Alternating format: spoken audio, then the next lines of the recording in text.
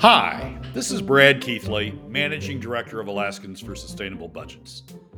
Welcome to the weekly top three, the top three things on our mind here at Alaskans for Sustainable Budgets for the week of February 5th, 2024. The weekly top three is a regular segment on The Michael Dukes Show. The show broadcasts on both Facebook Live and YouTube Live, as well as via streaming audio from the show's website, weekdays from 6 to 8 a.m. I join Michael weekly in the first hour of Tuesday's show from 6:10 to 7 a.m. for a discussion between the two of us about our three issues. We post the podcast of our discussion following the show on the Alaskans for Sustainable Budgets Facebook, YouTube, SoundCloud, Spotify, and Substack pages, also on the Alaskans for Sustainable Budgets website, as well as the project's page on national blog site, medium.com. You can find past episodes of the weekly top three also at the same locations. Keep in mind that in addition to these podcasts, during the week, you also can follow and participate in the discussion with us of these and other issues affecting Alaska's fiscal and economic condition by following us on the Alaskans for Sustainable Budgets Facebook page and through our posts on Twitter. This week, our top three issues are these. First, we explain why we think legislators have lost touch with the economics facing middle and lower income, 80% of Alaska families. Second, while Governor Dunleavy seems to understand some of the issues facing middle and lower income Alaska families, we explain why he's failing to do anything about it, but that there is some glimmer of hope that others are. Third, we explain why the discussion around Alaska fiscal policy is becoming like Orwellian newspeak. And now, let's join Michael. Well, Bradley, let's dive into it, my friend. We got some serious ground to cover this morning, and so let's get into it. Taxation without representation. Of course, we know famously that is one of the whole reasonings and justifications for the Revolutionary War and the pushback against the federal government. Those are some strong words, Brad. What do we got here? Give me your thoughts on what's going on. Well, I'm not intending them all the way in that context, but last week I was listening to the budget presentations before the various the finance committees, the Senate Finance Committee and the House Finance Committee. And as I listened to the Finance Committee and listened to the questions and listened to the discussion, I sat there thinking more and more that this group is just out of touch. I mean, they were complaining about the budget format and how it was showing deficits in all those future years, and they didn't want it to show that. And so they started talking about, we need to redo the law that governs how you present budgets so they don't look like this. We want you to hide our deficits in the future because I don't want la, right? Sticking their fingers in their ears. And so the more curious I got, I've had this notion in the back of my head for a while, but I got really curious about the economic situation that the members of the finance committees, indeed the members of the legislature in general, face, and whether that's realistic, whether that's a representation of Alaska, especially after the pay raise they gave themselves last session. So I dug into it, and you can find all of the information you need on the APOC reports. Those are self-reported legislative finance public disclosures, self-reported public disclosures by the legislators themselves about the sources and extent of their income. And so I dug into those using the House Finance Committee as a microcosm of the legislature. I could have used House leadership. I could have used the House minority. I could have used Senate finance. I could have used any of them. They're all about the same as I sampled through. But I dug in. The House finance is where this sense really hit me. And so I dug into House finance. And ultimately, it turned into the column for the week for the landmine. The headline is the fact that legislators live in a much different economic world than 80% of Alaska families, leading to deep PFD cuts. And what I found as I went through and analyzed the income of the legislators is that looking at their income, they're out of touch with average Alaska families. They report their income in a range. They include its line item, and so their legislative salary is in there, and so the PFDs they receive is in there. And so to do the analysis, I backed out the legislative salary that they reported because the latest reports are 2022 under the old legislative salary scheme. I backed out the legislative salaries and put in the new legislative salaries that took effect the first of this year. And because I wanted to analyze the impact of PFD cuts on them, I backed out the old PFD and I included a full PFD because you need to do that in order to analyze the impact of compare PFD cuts, the impact of PFD cuts against other revenue options. And then I took that income for each of the members of House Finance, and I looked at it, and I looked at what the impact on them was of four different funding approaches, four different revenue approaches. The first was a flat tax, and you can get the flat tax out of, interestingly enough, out of the legislative finance division's overview of the governor's annual budget. They talk about in there, there's a sentence in there, an analysis in there of how much a flat tax would need to be to raise so much dollars. And you can scale it up or scale it down as the need arises. So I look at the impact on them of a flat tax to raise the revenue that they've been talking about raising. I looked at the impact on POMV 50/50. POMV 50/50 doesn't raise all of the revenue that they've been talking about needing. So you have to find some way to get that additional revenue. And you can't use additional PFD cuts or else it wouldn't be POMV 50/50. So I used a flat tax to fill in that remaining gap after POMV 50/50. And then I looked at HB 156, which is Representative Galvin's claimed income tax. It's not really, it's just sort of thin veneer of income tax on top of a head tax. But I looked at HB 156. That doesn't raise enough revenue, so you have to fill in the gap. And I filled in that gap with a PFD cut. And then I looked at POMV 2575, which is the Senate's proposal and the proposition that a lot of the House members, well, in fact, the majority of the House members voted for at the end of last session in connection with voting to approve the budget, and looked at the impact on them under those four revenue alternatives. The flat tax, it turns out, the flat tax took the most of all of the options for all of them, for all of the members of the House Finance Committee. They paid the most under a flat tax. The next most under HB 150. Well, some of them paid the next most under HB 156. Some of them paid the next most under POMV 50/50. They paid the least. All of the legislators paid the least under POMV 2575. That is, they were the best off personally by they gave up the least to government by passing POMV 2575. So it was in their best interest to pass POMV 2575 as opposed to any of those other revenue measures. And Michael's got the chart up. You can see the impact.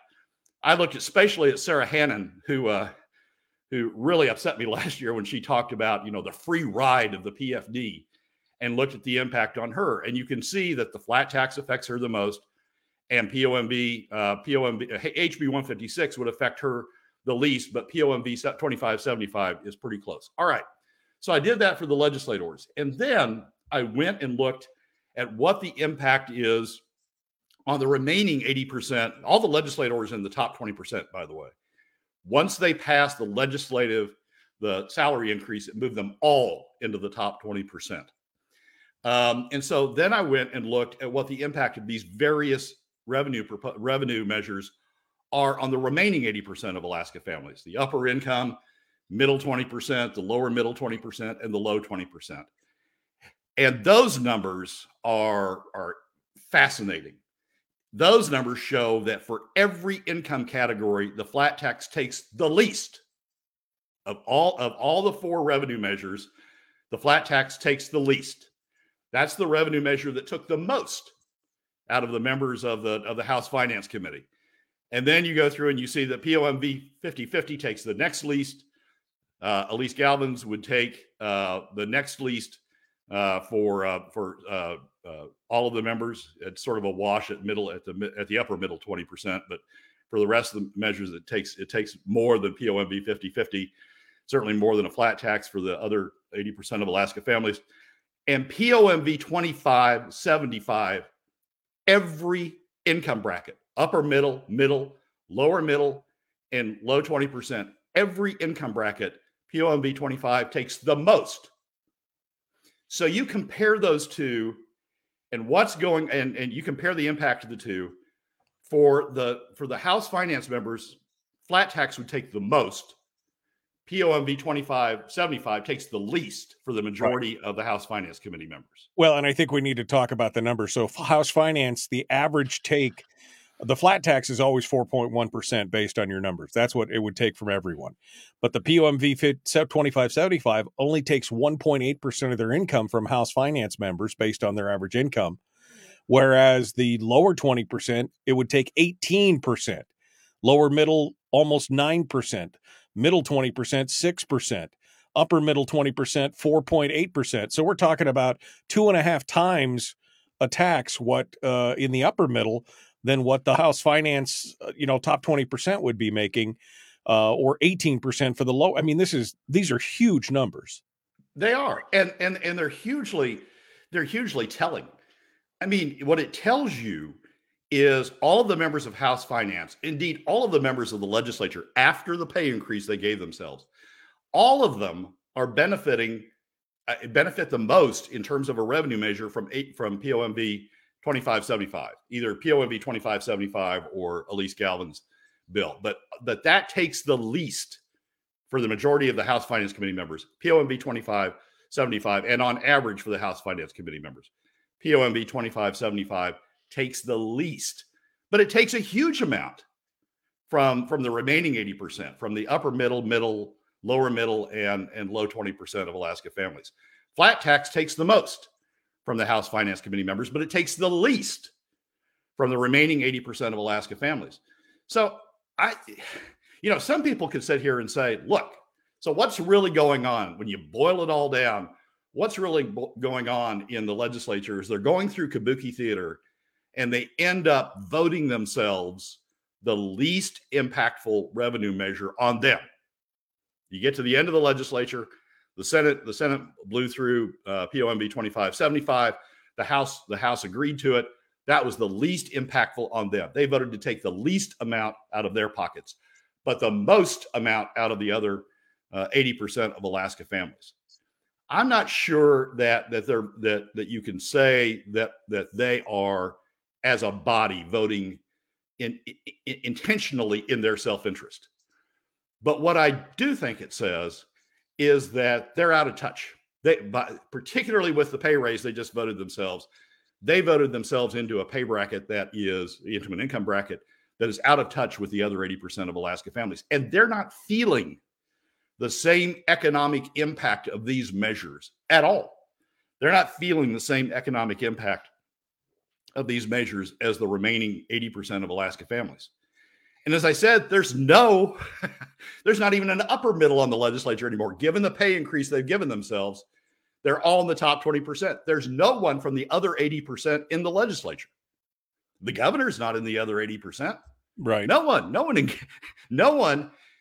in the 60 in the legislature or in the one that's the governor, no one is in the other 80%. So it raises the question in my mind, do we have taxation without representation? Do we have these people, these legislators, adopting revenue measures that benefit them hugely, benefit them, and protect them, but the other 80% of Alaska families who are getting hit hardest with the revenue measure they're using doesn't have anybody there to protect their interests, to at least articulate their interests as part of the committee deliberations. So it's a really, this analysis, I think, is really odd. We've got a legislature that is protecting itself at the expense of the other 80% of Alaska families. It's when you look at the numbers, you realize how stark and how dramatic it is. Again, 18%, 18.5% tax on the lowest income earners, and a 1.8% on the highest income earners, and everybody else in between is getting gouged as well. It's a pretty stark reality when you look at it. And like you said, maybe not intentionally, but the ancillary effects are the same. It doesn't really matter whether it's intentional or not. That's what's going on. Brad Keithley is our guest, Alaskans for Sustainable Budgets. There's more to this article. You can go out and look at it at the Landmine. It's his latest piece, posted on Friday. Brad Keithley's Chart of the Week is what it's called. I've got links up in the chat room. You can go take a look at it. You had another chart on there, so we didn't get a chance to get to it, but I think it's also very telling. I'm going to go ahead and pull that one up. So that people can take a look at it real quick as well. Maybe you can explain what we're looking at in this chart as well. Yeah. This So is telling. I'm just going to say this is pretty telling right here. So this is the one where, I mean, I need to do something graphic every week as part of the chart of the week. So I took the table charts and I put them into a graphic chart. And the graphic chart, the 4 bars represent the four different revenue options: the flat tax, the POMV 50/50, the Elise Galvin bill, and then POMV 75, 2575 is in green. And I charted the impact as a percent, as a share of income, the way you do any tax, as a share of income for each of the members on the left, and then for the remaining 80% of Alaska families by income bracket on the right. And so you can see in bar form the impact of each of the revenue measures on any given legislator, and you can see in bar form the impact of each of the revenue measures on the other 80% of Alaska families. And the slope on the bars for the revenue measure for the finance committee members is downward. That is flat tax is the highest, and then it slopes down to POMV 2575 for most of the members, and on average for most of the members as being the lowest. The slope on the right side, same order of the bars, the slope on the right side for the other 80% of Alaska families is up, which means that the flat tax, the 4.1% flat tax, is the lowest impact on the other 80% of Alaska families, and then it slopes up to where POMV 2575 is the highest. And Michael's been referring to the impact on the lowest 20%, and that's the bar that really throws everything off here. It shows it's a huge impact of POMV 2575 on the lowest 20%. So right. It's a graphic way of presenting the same information. Yeah, which I think a lot of times gives you a real perspective instead of just raw numbers. You can look at the actual graphic and go, ow. Just ow. When you look at it, it's definitely painful when you look at it that way. There's one other use that this graph in particular is useful for. 4.1, the flat tax rate is the average impact across all Alaska families. That's what a flat tax is. You take the same as a share of income from all Alaska families. So it's the average rate across all Alaska families. And when you use a revenue measure that's lower than the average, that means somebody's paying less than the average. And it also means that somebody's paying more than the average in order to subsidize that shortfall that's occurring with whoever's paying less than the average. So you can look across the bar and you can see that under all of the various revenue options other than flat tax, all of the members of the House Finance Committee are paying less than the 4.1%. They're paying less than the average impact on under all the revenue measures. All the other 80% of Alaska families, upper middle, lower middle, and the low 20% are all paying above 4.1% under all of the other revenue options. They're all paying above average. And what's going on is this what economists and what people in the tax world talk about as cross subsidies. The other 80% are paying this huge cross subsidy more than the average, so that the upper 20%, including the House Finance Committee members and all the legislators, so that the upper 20% can pay less. What's the real free ride of the Alaska fiscal system is that the other 80% are paying more They're creating a free ride that the House Finance Committee members and the upper 20% are taking advantage of. Sarah Hannon is a recipient of the free ride. She's not a giver of the free ride. She is a recipient of the free ride. Free rides die hard, my friend. All right. That quote is so awesome. I love how Randy says, I'm in the bottom 80% and I work out a cold in my job and I'm not willing to pay a state income tax. Let me just go back to this. Let me just go back to this chart for you here, Randy. Take a look at that chart. Where do you fall on that chart? Are you in the middle, the lower, or the middle 20% income bracket? Look at what you're paying already. You're paying the green line right now. Okay, let me real quick here. Let me look at this. So, what is the median income? The median income for the middle 69,000. So you're either making over 41,000 or you're making up to $70,000 a year. Okay, that would be the middle. That would be the middle 20%. Let's go back to this chart again here. So if you're in the middle or the lower, look at those green lines. That's what you're paying right now, Randy. You're paying between 6.1 and 8.9% of your income with that PFD cut. That's what you're paying right now. And you're saying, I don't want to pay 4.1% because you would still have a net increase of between 2 and almost 4% of your income. So there you go. I mean, there you go. If that's what you want to get to, I just don't know what to say to you, Randy. You're already paying. You're already paying right now. Would it be less in the end or not? I don't know. I don't know if that makes any sense to you. Ben Carpenter says I'm sorry, Brad, you wanted to say something? Go ahead. Well, all I want to say is this. Randy's not only paying more, he's paying to subsidize Sarah Hannon. Sarah Hannon is paying less because Randy pays more. Sarah Hannon's paying less than the average because Randy's paying more than the average. If he wants to subsidize Sarah Hannon, I have no problem with that. Cut her a check, write her a check directly. But don't take it out of the other 80% of Alaska families. Don't take the dollars out of the pockets of the other 80% of Alaska families in order to subsidize Sarah Hannon. Yeah.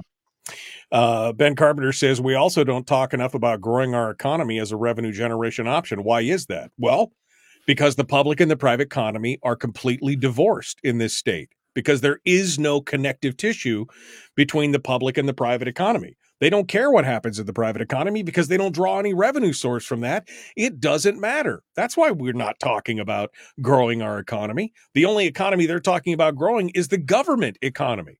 They talk about growing that all the time with no connection to reality of where does that money come from. Yep. Yeah. Defined benefits. Yeah. Defined benefits. We need that for our government employees. The private sector employees. Yeah. I don't know. I don't know if they need it or not. I don't know. I don't care about them. I care about the government employees.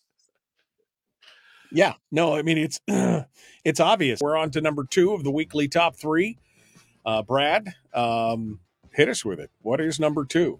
Well, number 2 is sort of this juxtaposition that we had in the press. It's not much of a juxtaposition, a difference that we had in the press. It's not much of one, but I saw a small bloom on the issue that I talk about the most, and I wanted to highlight it. I wanted to give credit to it. So Governor Dunleavy it wasn't Governor Dunleavy that caused the bloom, but to set the juxtaposition up, I need to talk about Dunleavy. So Dunleavy, in his State of the State, gives a speech about resource development and about all sorts of great things, education and other stuff. And he gets to the end, and he starts talking about the manager of the Subway store on Government Hill and how she's representative of the real Alaskans, the ones that go to work every day, the ones that aren't able to hire lobbyists, the ones that aren't able to get out there and be political, to take the time to go down to Juneau to lobby to talk to the members. Just an everyday, ordinary, run-of-the-mill Alaskan. Highlights her and says, she's the one that we should be here for. She's the one that to whom the PFD is important. She's the one. That's the guts of Alaska that we need to be worrying about. right there. And it's a really, I mean, it's a good segment to the speech. It's the end of the speech. He didn't highlight it much, but it's the end of the speech, and it's a good way of talking about it. And looking at the chart that we had in segment one, she's the other 80% of Alaskans. She's the ones for whom the PFD takes the most. Using the PFD cuts as a revenue measure takes the most. But he doesn't go ahead. He never goes, well, he did last spring, but he hasn't since gone ahead and said, and we need to do something about that because we continue to run these deficits. He should have said, look at my budget. We're continuing to run deficits through the end of the decade. They get bigger and bigger and bigger.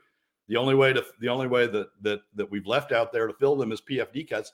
He didn't go ahead and say, and we need to do some revenue redesign in order to make sure that we're not taking any more from her than we're taking from any other Alaska family in the top 20% or anywhere else. Right. That's what he should have gone ahead and said, but he doesn't. He just talks about, she's important. She's the one for whom we ought to be fighting. She's the one that for whom the PFD is important, but we're not going to do anything for her. I just wanted to highlight her, and I just wanted to get her out there. It's not like we really consider it. And then you go through the rest of the press over the course of the week, and there's this editorial that's in the Alaska Beacon from all of the great luminaries of K through 12 about it's time for a significant per student increase in Alaska school funding. Then you get Kathy Giesel talking about how it's time for defined benefits. And then you get Julie Cologne talking about how it's time for, state subsidized child care through a tax credit. She'll say, oh no, it's private business. We're just going to give them a tax credit. Well, a tax credit is a state subsidy, gang. And, and she talks about how important that is. I do want to highlight one thing though. In the Frontiersman, there was an editorial written by the Alaska Council of School Administrators, and it says the K through 12 fiscal cliff. Who's responsible? Everyone. I thought, well, okay, that's an interesting headline. Let me read that. If everyone's responsible for the fiscal cliff, what are they going to say about who pays? And 99.9% of it is about how oh great, I just clicked off the hang on a second. 99.9% of it is about how important it is to increase the BSA, to increase payments to K through 12. You just can't do it to teachers. You got to do it to school staff too. And just, it goes on and on and on about how important it is. But here is the very, very last sentence. You got to fight through the entire editorial and all the repetition to get down to this last sentence. But here's the last sentence. The fiscal cliff is here. We are all responsible, and we must all do something. We and others will be advocating for K through 12 funding. Indeed, they are. And these are the key words. Last words of the editorial. And are willing to pay an income tax. That's the first time I have seen any, and the only time, not only the first, but the only time I've seen any of the K through 12, industry, any of them say that they're willing to pay something toward themselves, all of whom are in the top 20%, all the administrators are, willing to pay themselves toward the costs of funding K through 12. Only time. And what is it? It's 1, 2, 3, 4, 5, 6, 7 words. That's the only time. Justin Ruffridge at a House, was it House Finance, at a committee hearing yesterday, where all the BSA argument was being presented. Maybe it was education, but the hearing was on how we need to increase the K through 12, or it turned into a committee hearing on where the speakers talked about how we need to increase K through 12. Justin Ruffridge asked a couple of the testifiers, well, how do you want to pay for this? You want deeper PFD cuts? You want to increase oil taxes? You want to overdraw the permanent fund earnings reserve, or you want to pay for it yourselves? They didn't answer. They dodged the question. They went on and talked about something else. Yeah, no, that's not a question that they want to answer, but it is their solution to everything. I'm reading that piece in the Alaska Beacon from all these people who were part of what do they call it? Raise the AKBSA, a group of parents, educators, support staff, and paraprofessionals who are advocating for raising the base student allocation. They go on. There's one paragraph in this editorial that I wanted to highlight when I read it. It says, to increase the BSA, to improve student outcomes, to raise the BSA, to invest in our youth, to raise the BSA, to attract businesses, to raise the BSA to strength. And that goes on for a whole paragraph about how this is the end all be all. This is the thing we've been looking for. I mean, it's become a mantra. I mean, this is like a religious fervor at this point. If you are not about raising the BSA, you are a heretic. I mean, that's really what it comes down to. It's a religious fervor, but they don't want to convert. I mean, they don't right, want to. Right. As long as the peasants pay, they're okay. And the peasants, I mean, I want to go back to that chart one more time from the first segment. As long the peasants are the other 80% of Alaska families. It's the other 80% of Alaska. Sometimes some people say, "Oh, I'm in the upper middle. I'll be okay." No, you're overpaying too. That's what the chart shows. The chart shows that every income bracket, except the top 20%, and the legislators have made sure they're all in the top 20% now. Every income bracket other than the top 20% is paying more by using something other than a flat tax, and paying the most by using POMB 2575, the legislature's preferred alternative. Well, I mean, look, credit where credit's due. At least Ruffridge asked the question of who's going to pay and how are you going to pay for it? And the fact it's very telling that nobody wants to answer. It was the same thing on the defined benefits. Nobody wants to talk about how much it's going to be. I mean, it passes out of committee without a note. I mean, it's just, we've got to have it. It's going to save us. It's the one thing that's going to keep us going and put a chicken in every pot, but no idea of how we're going to pay. Same thing with the BSA. Same freaking thing with the BSA. Nobody knows. Nobody wants to talk about it. And if they and the reason they don't want to talk about it is because they know if they did talk about it, that even some of them would oppose it because they don't want to pay a tax. Oh no. As long as we can shove the costs off on the other 80% of Alaska families, it's great. It's a chicken in every pot. It is the be all and end all. But wait, you want to make me pay for part of it? No, wait, the cost benefit isn't working here for me. So as long as we can get everybody else to pay for it, we think it's a great thing. I give credit to the authors in the Frontiersmen for at least having the guts to face up to the issue and say that they're willing to pay an income tax. Now, they didn't say how much of an income tax. Elise Galvin says she's willing to pay an income tax, but it's this thin veneer on top of a huge head tax. It's on top of an even deeper PFD cut that you need to complete all the funding. But at least they said, they're willing to do something. They're willing to contribute something toward the solution of the problem. The rest of these people, they just want it solved. They want somebody else to pay for it.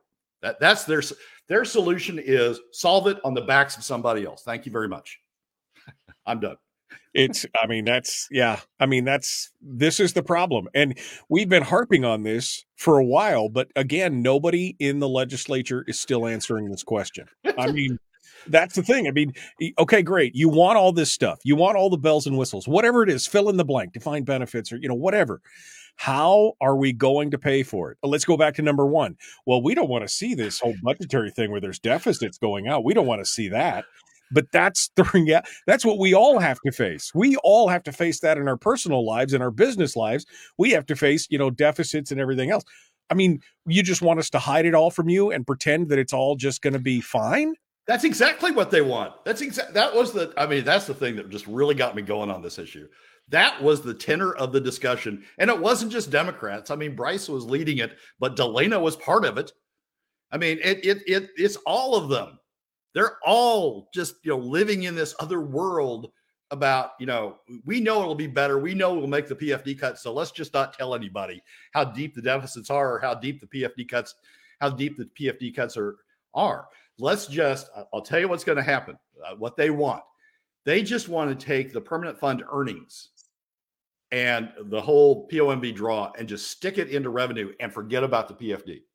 And then they'll say, oh, we're done.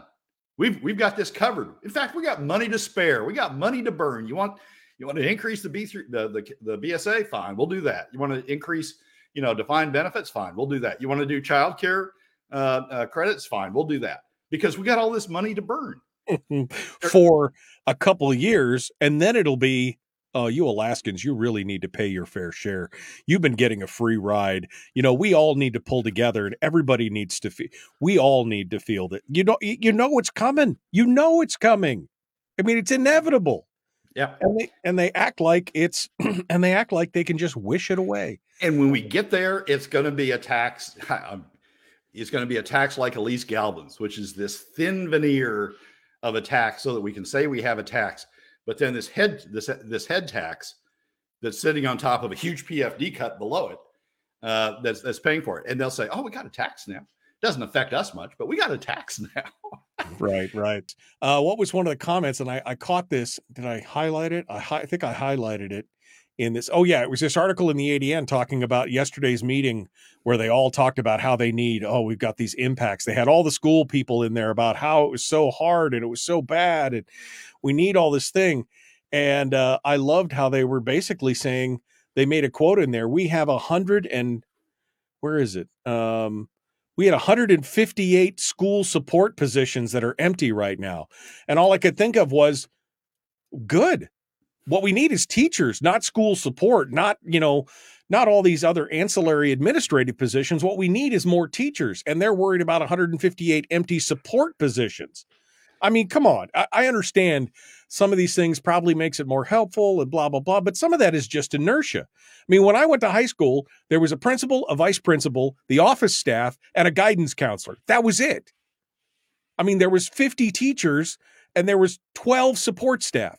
Now it's 50 teachers and 100 support staff. Where do you think all the money's going? Just do the math on that. Sorry, I'm getting a little wrapped up here. Well, good. And to Ben's point, so we have a hearing day devoted to K through 12, devoted to all the impacts on K through 12. Do we have a similar hearing day about small businesses? Do we have the manager of the Government Hill subway down to talk about the impact on her of PFD cuts? Do we have people from small businesses in Anchorage or Bethel or Fairbanks or Wasilla come down to talk about? No, because to Ben's point, we don't care about government. We don't care about small business. We only care about government. We only care about our employees. Yeah, maybe we're affecting you by our people, but we don't want to hear about that. Just like we don't want to hear about the deficits anymore. We don't want to hear about that. So we're not going to hold a hearing for you. We're just going to hold a hearing for government because that's all we really care about. Final segment, Brad Keithley, who has evoked George Orwell. I don't know if this would be like Godwin's law where everything gets compared to Nazis. Maybe there's an Orwellian law where everything gets compared to George Orwell. But I think this is some interesting stuff. So let's get started here, Brad. Let's talk about your thoughts on maybe George Orwell is applicable to what's happening here in the state of Alaska in their fiscal plan. Well, there's two senses that people leap to when you say Orwell. One is totalitarian government, and the second is newspeak, the use of language to control thought. And I'm not talking about the first. I want to make that perfectly clear. I'm not comparing Alaska to the totalitarian state that Orwell talked about in 1984. But I am going to talk about comparing Alaska's fiscal language to newspeak, the creation of a newspeak that people are trying to do. This started last week in a conversation I was having with somebody about what was going on down in the legislature. And they were using the term surplus, that we had a surplus, a 2024, at a fiscal year 2024, we had a surplus. And the supplemental was not spending to the supplemental the governor proposed, didn't use up all of the surplus that the legislature had available to it. And so there was room in the surplus. You see a theme here. There was room in the surplus to add on additional FY24 spending, and they would certainly be advocating for going back to 24 and adding in some spending there to lessen the load on FY25, a fiscal trick that the people sometimes use. And I finally got tired of this discussion of a surplus, and I said, "What the hell are you talking about, the surplus?" Well, They cut so much of the PFD. They cut even more of the PFD in FY24 than they needed just to balance the budget. They cut it even deeper. They went to POMV 2575, which wasn't necessary to balance the budget, but they went all the way there. And the additional revenue they created out of that creates a surplus in the regular budget.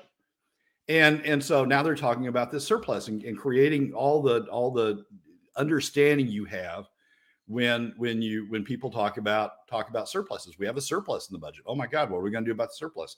How can we spend the surplus? We don't want to leave money behind in the year. We can use that money for. And it just drove me crazy.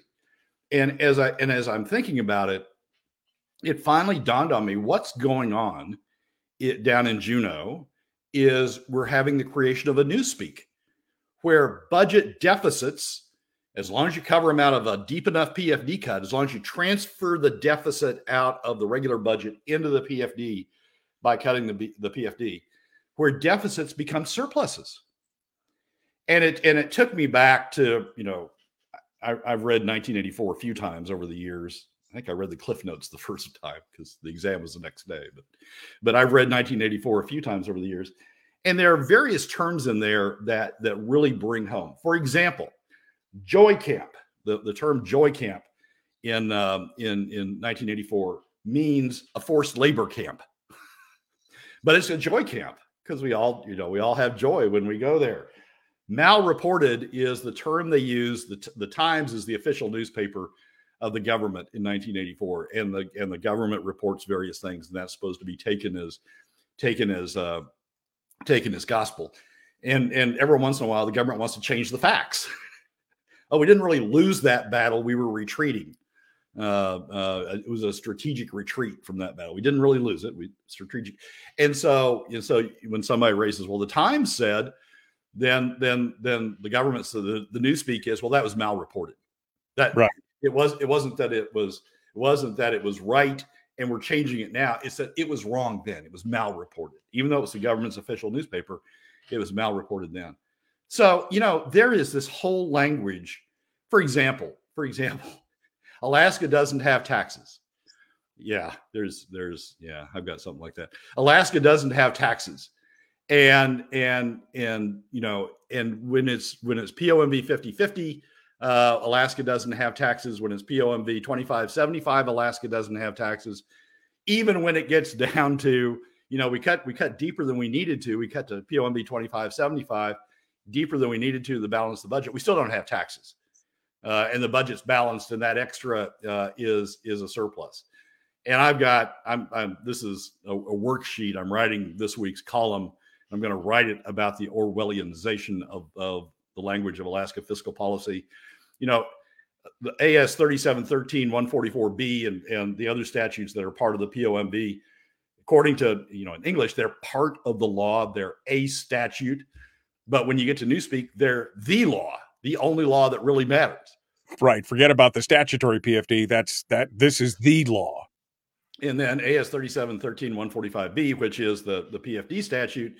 In English, it's also part of the law. It's also a statute, and it divides permanent fund earnings 50 equally between the use most important in the middle income Alaska families and those in the top 20%. But on the Newspeak side, they just don't talk about the statute. They just don't talk about the PFD statute anymore. It's like it doesn't exist. It is a statute, the same as the POMV statutes. It is part of the law, the same as the POMV statutes are part of the law, but they only talk about the POMV statutes. They are the law.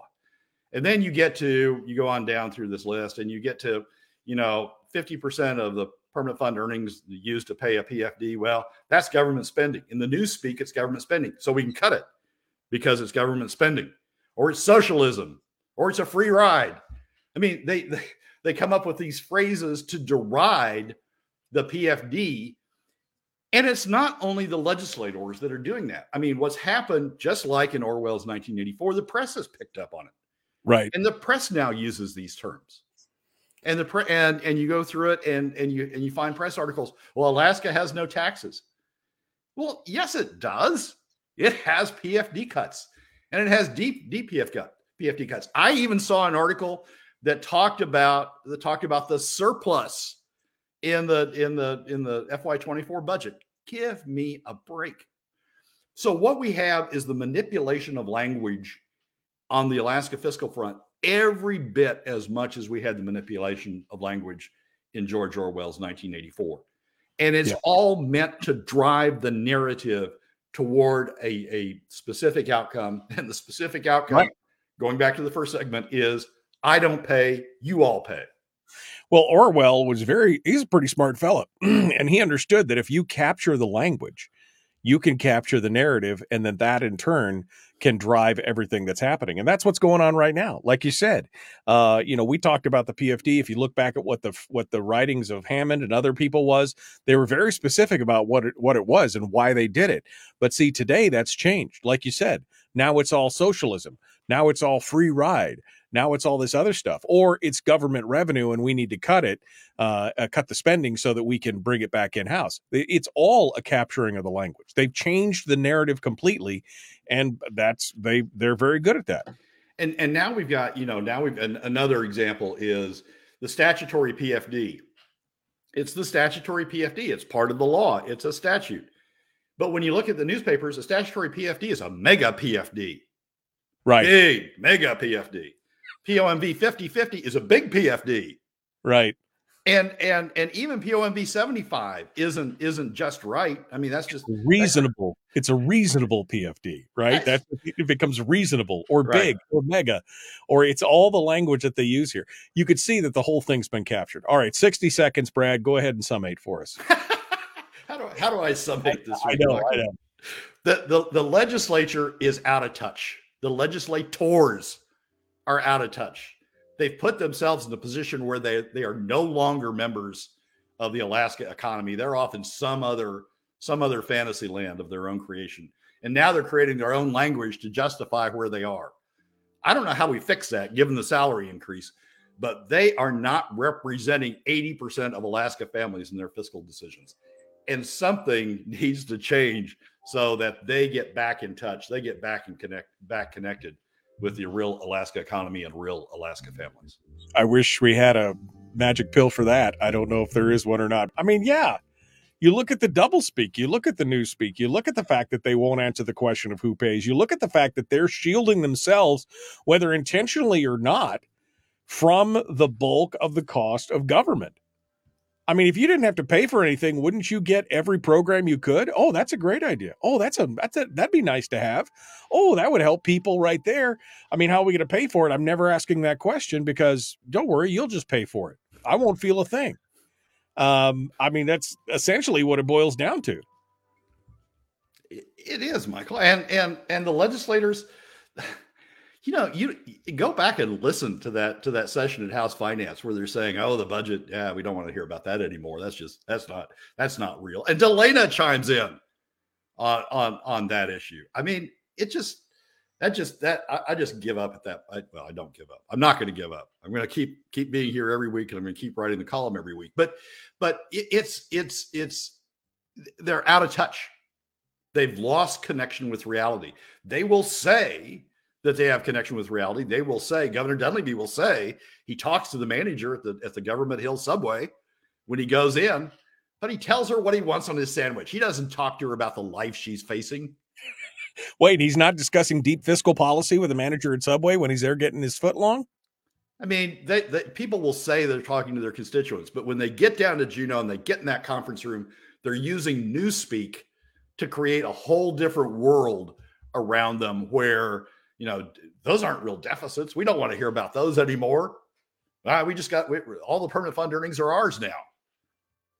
And it's just, it is unreal. We have created they have created an unreality amongst themselves.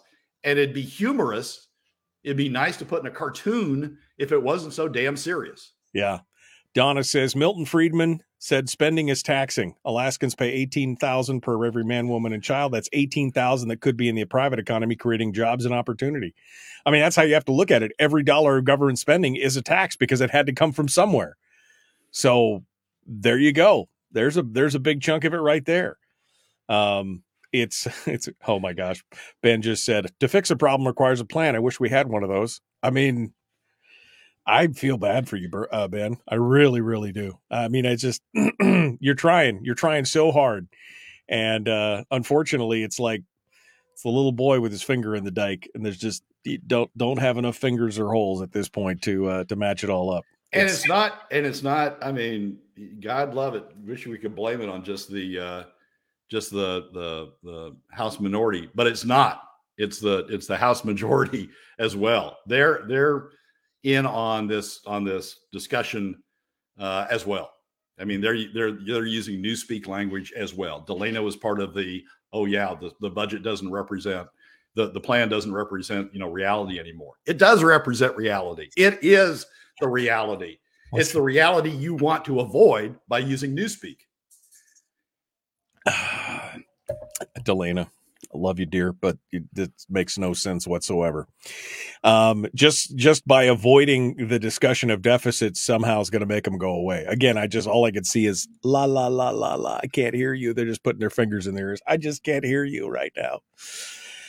All right, Brad, 2 minutes. What, anything else you want to do a bigger summation or anything else you want to talk about before we let you go this morning?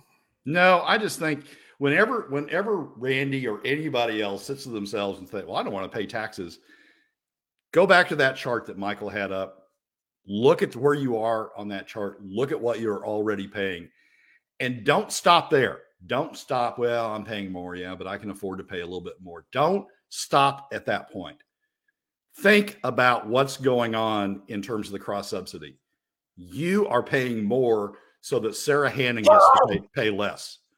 You are paying more so that Andy Josephson gets to pay less. You're even paying more so that Elise Galvin, who's the wealthiest member, the one with the highest income on House Finance, you're paying more so that Elise Galvin can pay less. The cross subsidies that are floating from the other 80% to the top 20%, particularly to those on House Finance, particularly to those in the legislature, are just astounding.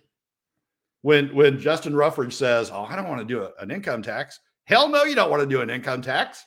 You're making money off of POMB 2575. I understand why you don't want to do an income tax. Right. But the other 80%, flat tax would be better for them.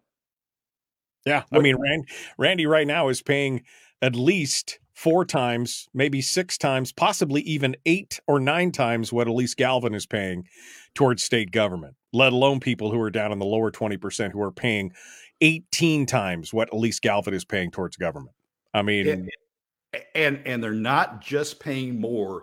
They are subsidizing Elise Galvin by paying more so that Elise Galvin can pay less.